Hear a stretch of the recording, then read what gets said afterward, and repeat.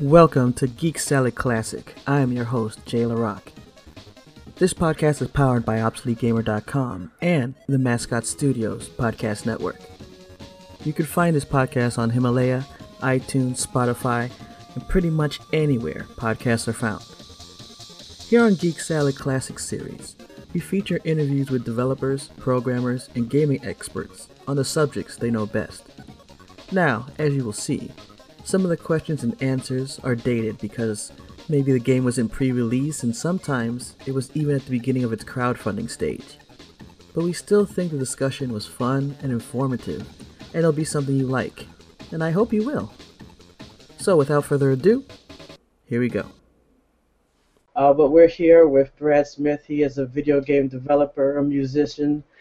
Brad, thank you for coming on the show with us today. Hello. Now, he has a great Kickstarter that is dealing with the NES. He has a game coming out called Lizard, and he has been dealing with classic games for a long time. But first, we're going to start with his background. He's been playing a lot of classic games, been into the NES. Can you tell us a little bit about your gaming background? Well, I guess it started when I was a kid. We got an Atari ST when I was, I don't know, like 4 years old. And that was the very first games system that I had of any kind. There were a lot of games. Actually, one of my favorite games on that was Bubble Bobble. If you've played it, you could probably see some of the visual influence that it had on Lizard. Just the little dinosaur characters hopping around, bouncing on bubbles. Yeah, that game was really neat. That was one of the first games that I ever played, all the way to the end. My dad and I, we used to play it quite a lot. And actually, when I was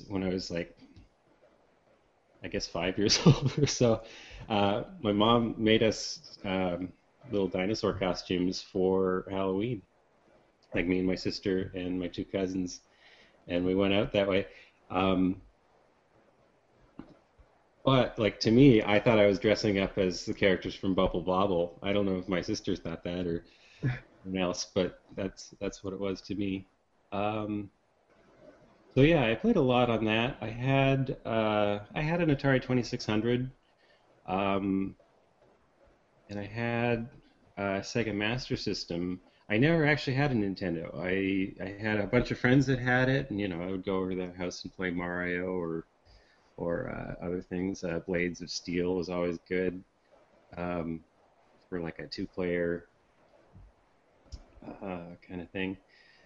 I think where I started to play the most eventually got to the Super Nintendo era, and I think that's sort of the source of my sort of all-time favorite games. Super Metroid, I'd say, is probably one of the biggest, probably my favorite game of all time. Definitely a great game, definitely. And but before that, I had when Super Metroid was coming, I knew for months and months and months I'd been reading about it in the magazines and stuff. And I guess it was because I had a Game Boy and I'd played Metroid 2, and Metroid 2.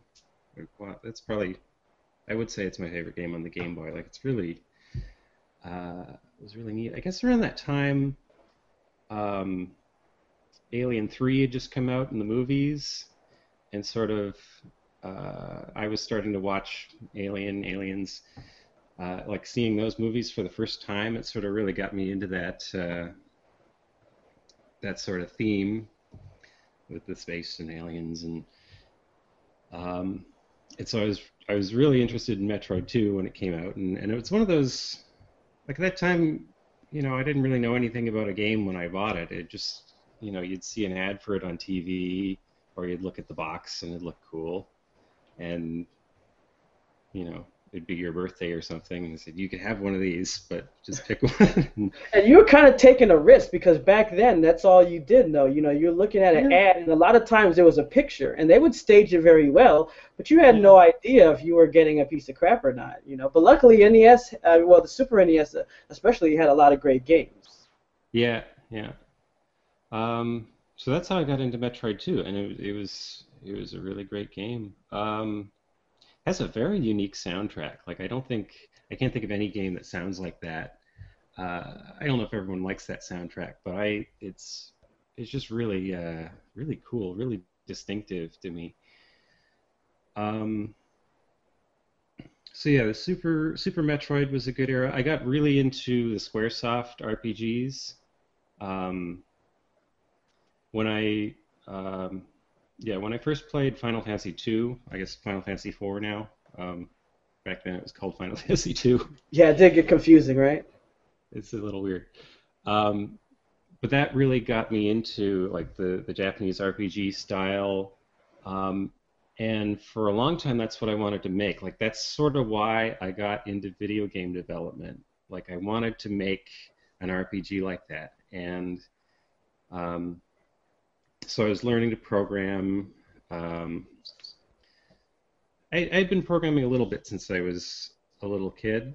I found like a book for kids for basic programming Oh man. in the library, and yeah, my dad showed me how to use BASIC on the Atari ST, and I had made little things um, growing up, and I sort of learned a lot like that.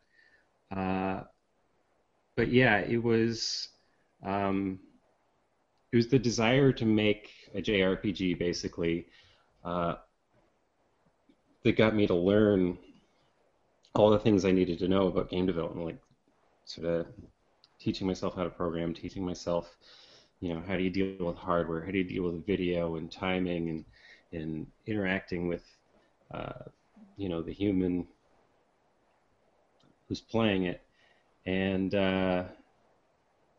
yeah, actually, like the year we had internet.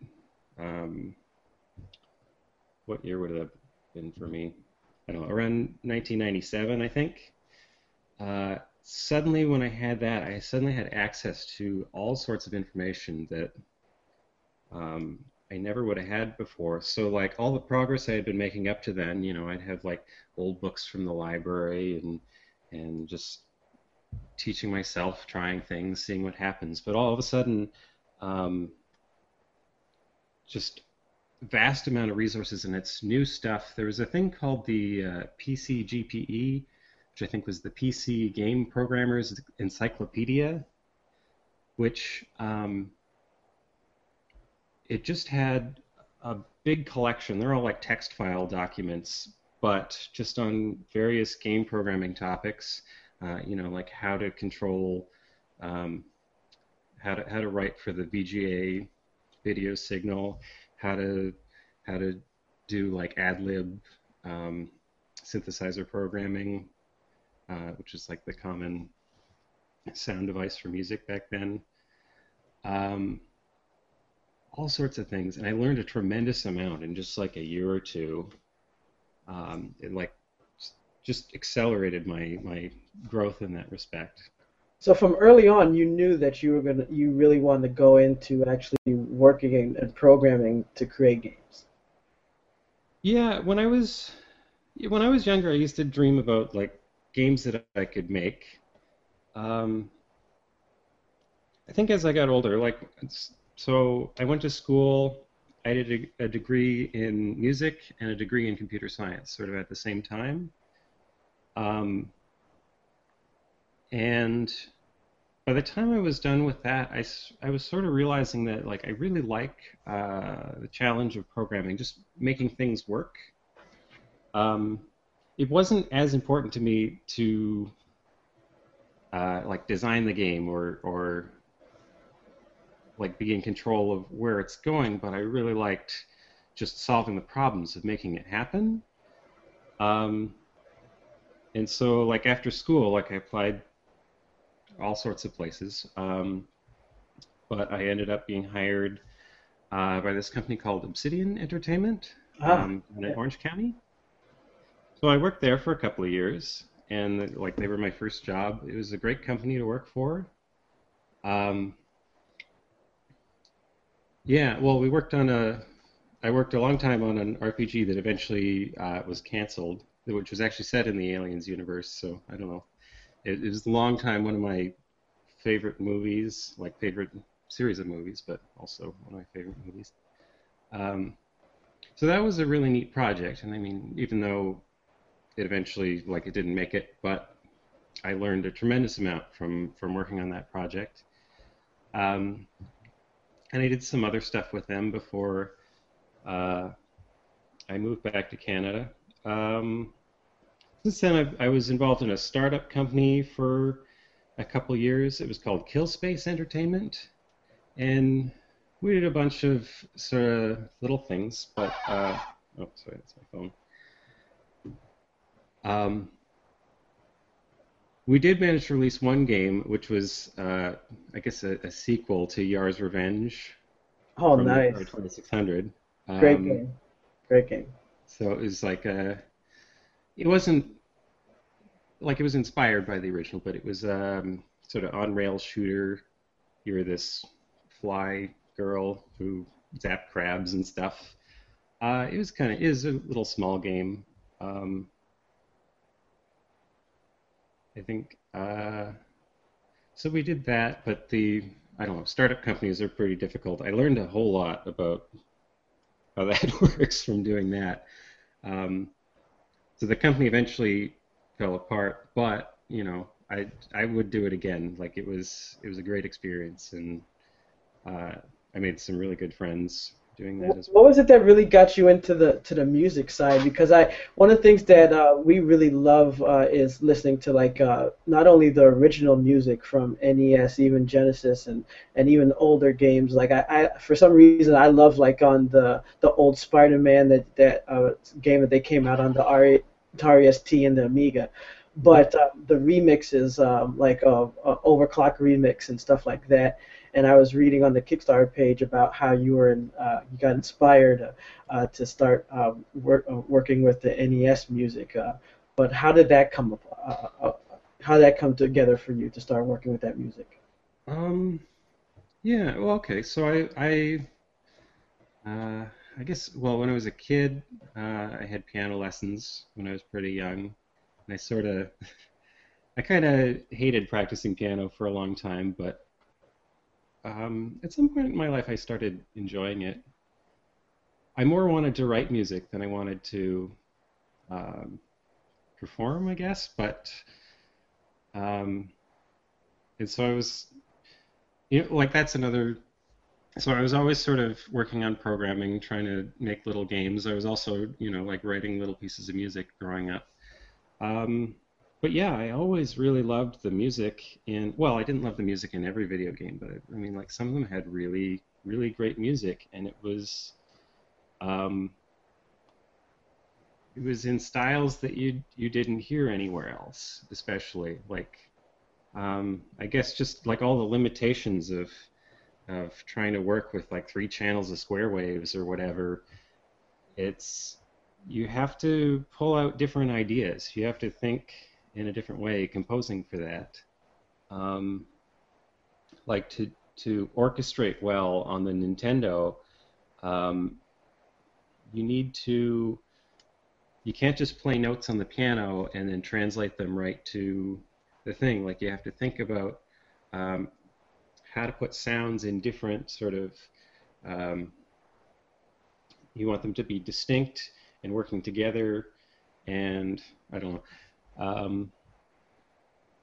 So there's a lot of, I think, creativity that just came out of those limitations. And so I've always been into like chip tunes and stuff. Like I've been listening to like emulated soundtracks as much as I listen to other kinds of music. Um, but yeah, around um, I guess around 2006 or something, I ran into a program called Family Tracker, which it's this wonderful program for making NES music, and I played with it for a little while, and I decided to make a cover of Dark Side of the Moon by Pink Floyd, which, is one of a great album, but I just wanted to, to try that, to try and translate it into some other form. Like I'd done a lot of transcriptions in the past where, like, I have a band with me and a few friends or something, and a lot of times we played video game music, so I'd transcribe something from a video game into, okay, how to make this work for bass and guitar and drums, that kind of thing. And so I always liked taking one piece of music and translating it into another form and seeing how it holds up, trying to create an orchestration that still works even though it's a totally different set of sounds. So I like that kind of thing. So I tried to do it for that. I did like half of it, of Dark Side of the Moon, and then I put it on the shelf for a couple years. And then I think it was 2010, where I just looked at it and I'm like, I was enjoying it and realizing, like, nobody's heard this because I've never released it. It's because it's not finished. So I was like, I should just finish it. So I finished the rest of it and put it out, and it got a pretty good response, and I was pretty happy with that. But like the feedback from that, I started talking to other people who make chiptunes and stuff, and I sort of got interested in that scene. And eventually that drew me into programming on the Nintendo, because like there's just so many things that like emulation is good, and it plays back, it gives a good, it shows you what the system does, and usually emulators are only as good as the games that people want to play on them, basically. Once it works, once it looks like what you think it should look like you sort of stop the emulation at that point. You're not looking for effects that are true to the system but don't matter to anything that you would try to do. But with a bunch of people who are trying to make new music on the Nintendo, there are always questions about, well, what happens if you do this? Like if you turn this off when this is on and play with these factors, what happens? And sometimes nobody knows. And so I was starting to think, like, well, like I'm a programmer, I know how to work with these things. I should get a Nintendo and try it out and actually find out what happens. That's where the research comes in, where you actually have to get into it. You can't just use the emulators. You have to get the system itself to do the research. So I bought a Nintendo. Actually, I also bought a Famicom. A lot of the unknown stuff was having to do with the Famicom. It had 2 pins on the cartridge that sent the audio through the cartridge, which the NES didn't have. They took that out when they made the North American version. But some cartridges, they would have extra audio hardware inside the cartridge. And I guess it was expensive to make, but I mean, maybe it sold your game better. There were a few games with some incredible soundtracks, like the Japanese Castlevania 3, Akumaju Densetsu.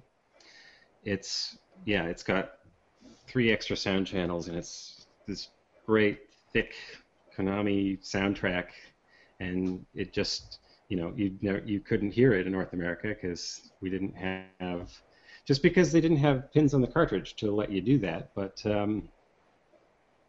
a lot of these expansion audio devices, like, they just weren't, we knew enough about them to give a reasonable facsimile of the sound, but some of them, there were just some gray areas about, like, what does this do in this situation or that situation. So, I got a collection of all the different cartridges I'd need to test and try them out. And yeah, I started maintaining, there was an emulator called NSF Play for playing Nintendo music, and I found the source for it, and it's open source. And it had been sort of abandoned. I don't know when, like 2007 or something like that. So it hadn't been touched in a while, but I was looking at it and I thought, I'll start maintaining this. And I added the ideas that like new things that I was learning about the hardware and adding it into this emulator and just sort of keeping that going. Yeah, and in the process, like I really started to like the Nintendo. It's a neat machine. Um, it's very limited, but it's this perfect balance between being um, awkward to work with, but also just powerful enough that you can do a lot of interesting stuff with it. Um, and like and I don't think you can say that about later systems or previous systems. Like the 2600 is not powerful enough. Like your game is always uh, very limited by what it does. And then like on the Super Nintendo, you're on the other side where it's powerful enough to do almost anything you want, like up to a certain point. But you making a game for it, you don't feel like you're um, bound to what it can. It's like right on the edge where it's like, can I do this? Can I not? I don't know. I only have this much RAM or this much space. So there's a lot of just trying to find a solution that works well for this system, and I've been enjoying that. Yeah. And then that seems like a perfect segue as far as the game that you have together on the Kickstarter that you have right now, which I Yeah. see that looking at it, and you guys should go check out the Kickstarter for Lizard right now. And so, could you tell us about walk us through the beginning of Lizard? Hi, I'm Brad, and I want to make you a video game.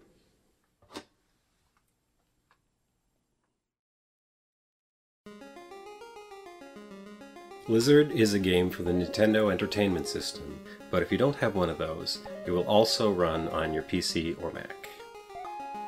It's a platforming adventure about free exploration while wearing a lizard. You'll meet a variety of creatures, friendly and unfriendly, travel to many different places, and maybe try on a few other lizards if you can find them. The best way to get a sense of what this game will be is to play the demo, which is available right now. Check below for a download link. The demo is a substantial portion of the game ready to play on your NES, PC, Mac, or emulator. Development is well underway, and I've already taken care of the technical challenges involved in making a game for the NES. I've been a professional game developer for many years, but I'm also a member of the NES homebrew community, and I know how to build both hardware and software for this machine. So far, I've been happily self-funding the project, but I will need your help to finish it. To do this right, Lizard is going to need a cartridge release on the system it was made for, and to be able to do this cost-effectively, I have to cover a lot of it up front. I've set the funding goal as low as I can to produce the smallest viable production run of cartridges. This is a bare minimum, and it's not intended to recover what I've already spent on development. It's only what I need to be able to finish the project. Any additional funding will make it much easier for me to finish the game, so I will appreciate all further support above the minimum goal. So, thanks for listening to me. Please try the demo, and if this is something you want, make your pledge. In a few months, you'll be able to play Lizard. If you'd like to know more about me or the project, please read about it on the Kickstarter page, or send me an email if you have a question. Thank you very much.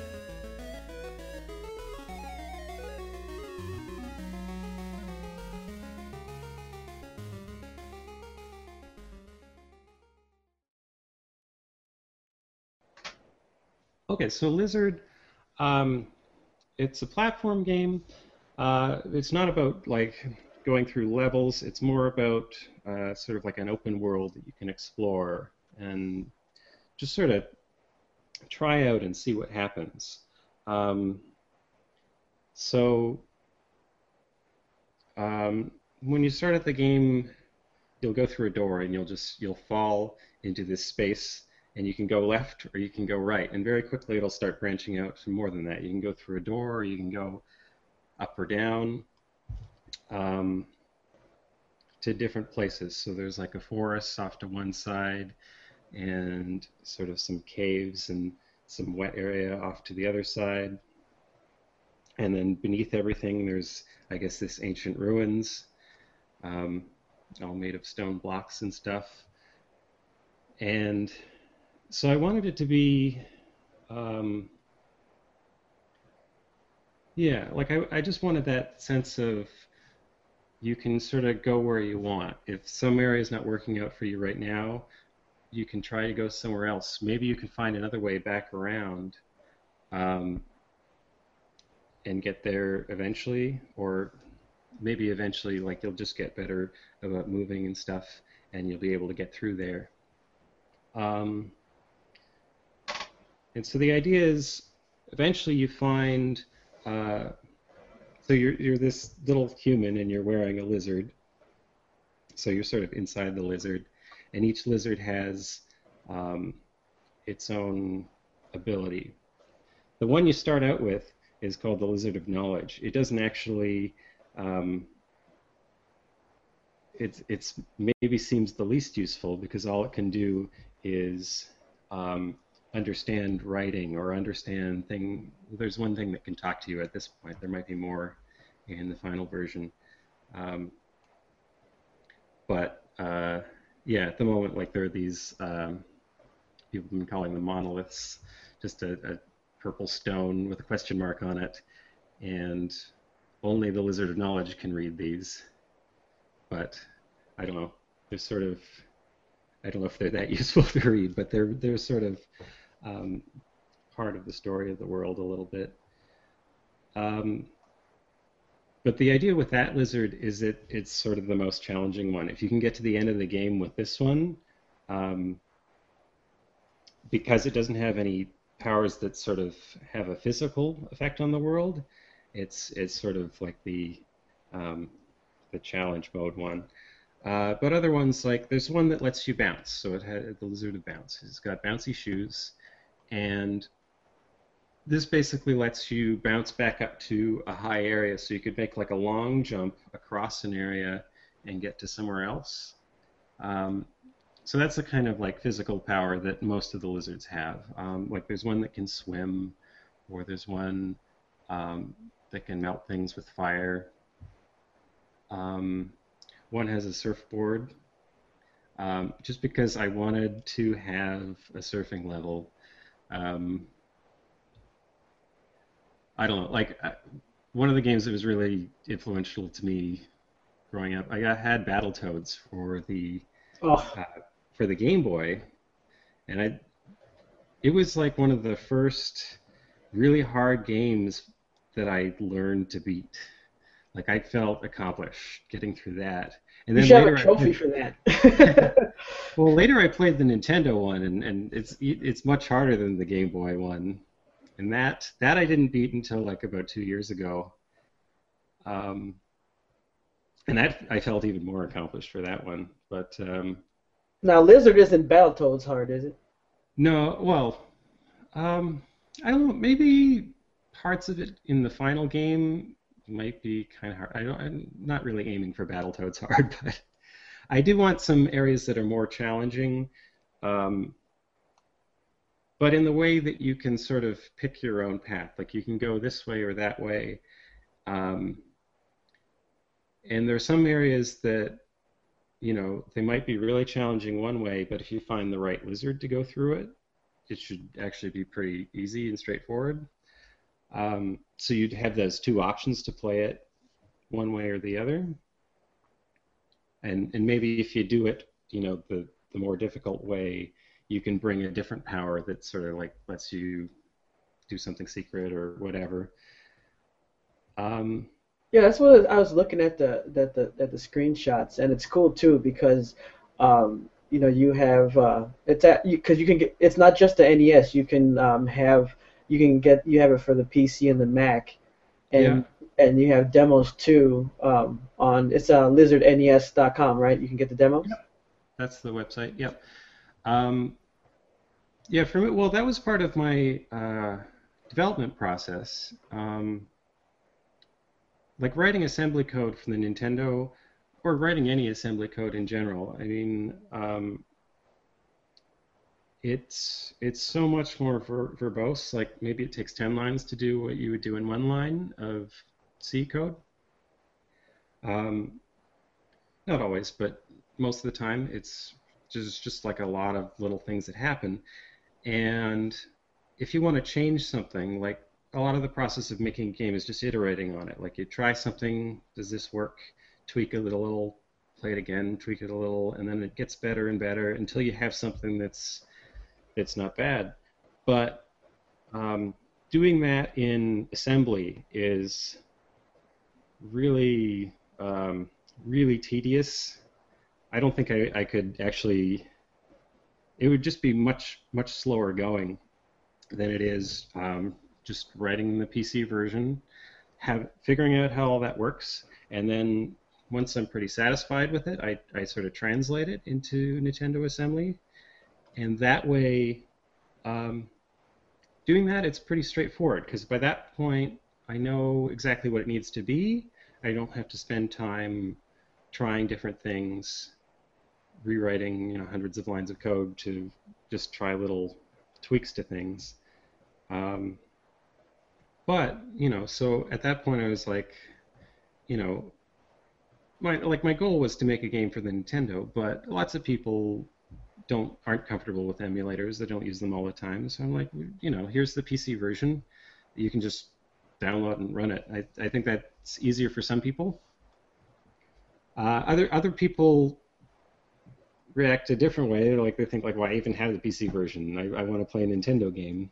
So I don't know. I feel like I'm addressing two different types of people with it, I guess. Yeah, well, I mean, I could understand that, but I mean, I think it also gives different people, an opportunity to try it out. I mean, there's a lot of people that obviously are going to want to go for that classic feel, and I think you've captured that with the platform feel and definitely the look, and also just the idea of having the different types of lizard to choose how you do things. And like you said, yeah, it may not be Battletoads hard, but it's not easy either. You actually have to think, which gives it the replayability. So having the different versions just gives more people the opportunity to try it, which like we were saying before the show, with Kickstarter, with having different people have a chance to try something out, it just makes more sense to give more people a chance to try it. So, I think that fans and people who will look at your project will understand that, hey, it's good to give more people the opportunity to try a game than just say, hey, I'm going to be, Mr. Hardcore NES only. Oh, actually, I forgot what I brought up Battletoads was because that game, like every level was a different thing, which was really neat. But I was saying, like I had the Lizard of Surf. I wanted to have a surfing level just because, like, just the sense of relief and variety that having those segments in Battletoads brought to that game. And it happens in other games too. Like there are a lot of games with the surfing level just sort of thrown in somewhere. Shinobi 3 on the Genesis, it was probably my favorite Genesis game. Like that has a really neat surfing level. Even some modern games like Journey, there's like you go downhill on sort of sand surfing for a while, and I think it's just good to have a different kind of gameplay that fits in there. Oh yeah, definitely. Now you have still 20 days to go, and like you were saying, you're close to your funding, but we definitely need people to go out there and get this made because it looks pretty awesome. But I didn't address this at the beginning, but I have to address this now. In the profile picture, and also on your Twitter, and in the right here, the awesome lizard suit. What's the story behind that? Or is it dinosaur suit? I'm not sure. I don't know. Well, probably you'd find it in a catalog as a dinosaur suit, but I think of it as a lizard. Yeah, I've had that profile picture for like a year. Well, I've been working on the game for about a year. I've been working on it full time for more like the scale of months, but like the game started a while back, and I was working on it like very slowly for a long time. Um, so I don't know, like this brings me back to that, that Halloween costume 5 years old. It makes me think of Bubble Bobble and other things like that. I had a pet iguana growing up, actually. Um, so I don't know, I think lizards are neat. I've been, Have you um, go to a corner store wearing that? Like to go, like get a bite to eat. uh, I haven't got outside with it too much, but I have been in public with it, yeah. Um, but yeah, and also it's a nice warm outfit, and it's a little cold in Toronto this time of year. That's true. I bet it would be comfortable, especially if it's cold. But that's Yeah, it cool. I was. mean, I mean, it goes with the game and everything. So it's cool to have the whole profile. It's like you make the game and you can be the game mascot. So I think that's pretty cool. As far as you were talking about music. Do you have like let's say maybe a top three soundtracks that are your favorite as far as maybe let's say NES soundtracks? Um, hmm. Uh, okay, so on the Atari ST, um, there's a port of an arcade game called Toki, where you're like this ape and you spit fireballs and stuff. Um, but the soundtrack for the port for the Atari ST and the Amiga, um, the guy working on it, his name is Pierre Loriot, I believe, and he did this amazing expanded sound. Like the arcade version just had two songs, I think, but in the Atari ST version, every level has a song, and he uses like all the features of that chip. Like it's not just like the Atari ST. It has I don't know, an AY38910. Maybe those numbers don't mean anything to most people, but it had three square waves, but it also had some weird hardware. One that was supposed to make it easy to make just like sounds that fall off, but you could abuse it to make like really buzzy bass sounds. And there were some like weird combinations of tones you could make just by connecting channels together on that chip. And he used like every part of that chip to make that soundtrack, and it's loud and it's heavy and it's hard. That's a really good soundtrack to check out, Toki on the Atari ST. Um, so that's one I really liked. Um, what's a good one? I really loved like the Super Metroid soundtrack, and there are a lot of stuff on the Super Nintendo that has inspired me, especially like the Final Fantasies, Nobuo Uematsu. Definitely. Uh, Actually, Secret of Mana. That's Ah, probably yes. my favorite soundtrack. That might be my favorite game soundtrack of all time. Hiroki Kikuta. Um, yeah, that game was. It had beautiful art, beautiful music. Um, the battle system was a little bit clunky, but at the same time, like, because it wasn't turn-based. I think it was like I hadn't seen an RPG from SquareSoft that was like that before, and you could play it with a friend. Like it was really neat that way. Um, Even though it wasn't, felt sort of a little not fully formed, but it was good enough to play through the game. um, just a lot of weird stuff, like you swing a sword, nothing happens, and I don't know. But that was a great game. Um, just that What? sense of Oh yeah, like definitely. magical places to go and just beauty everywhere. I don't know. What about overall favorite classic game, which is always hard, especially if you like old school retro gaming. But um, if you had to choose one, what would you say? Computers, consoles, all together. What would be, one of your top favorite classic games? Um, One of my favorite games. Well, I already mentioned Super Metroid, but uh, there's some other games that have meant a lot to me. Prince of Persia 2, not the one for like an Xbox PS2 era, but Prince of Persia 2 for the PC. I think it came out early 90s. Prince of Persia was sort of like a landmark game in its own right. But the sequel, it's like he took everything that was good about Prince of Persia 2 and maintained it, and then expanded on all of that. You have all these like cinematic moments in it of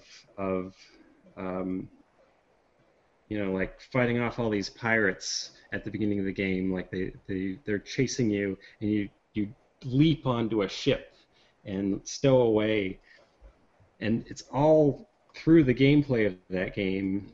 Like there are cutscenes too, but like a lot of those moments are still told through the gameplay, and it's just a very beautiful game. Like it had a great and unique soundtrack as well.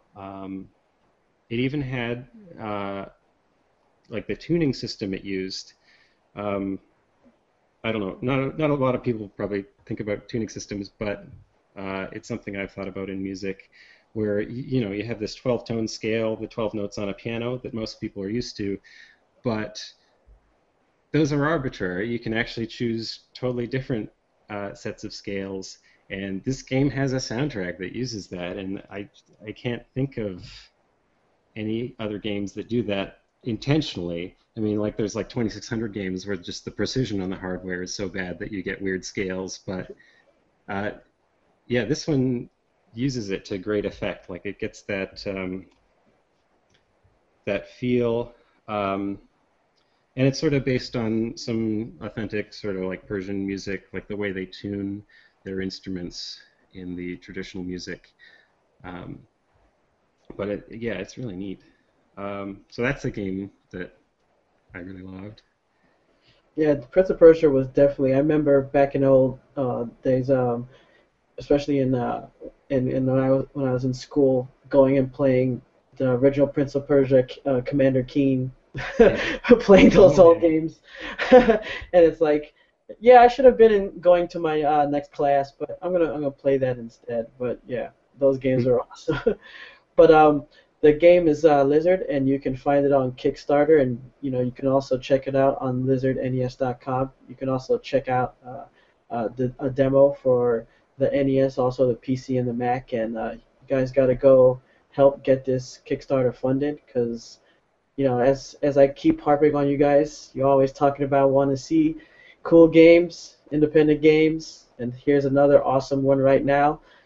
It's doing well, but we want to see it funded. 20 days to go. Let's get it done. We want to see more than its goal. All right. So go over there, help Brad out, and Brad, thanks for coming on the show and talking with us. We had a great time. Yeah, thanks. It's been good. All right, guys. Thanks for tuning in to another Gamer Profile show. We will be back very soon with another episode. But remember, until next time, our motto: never stop gaming. See you next time.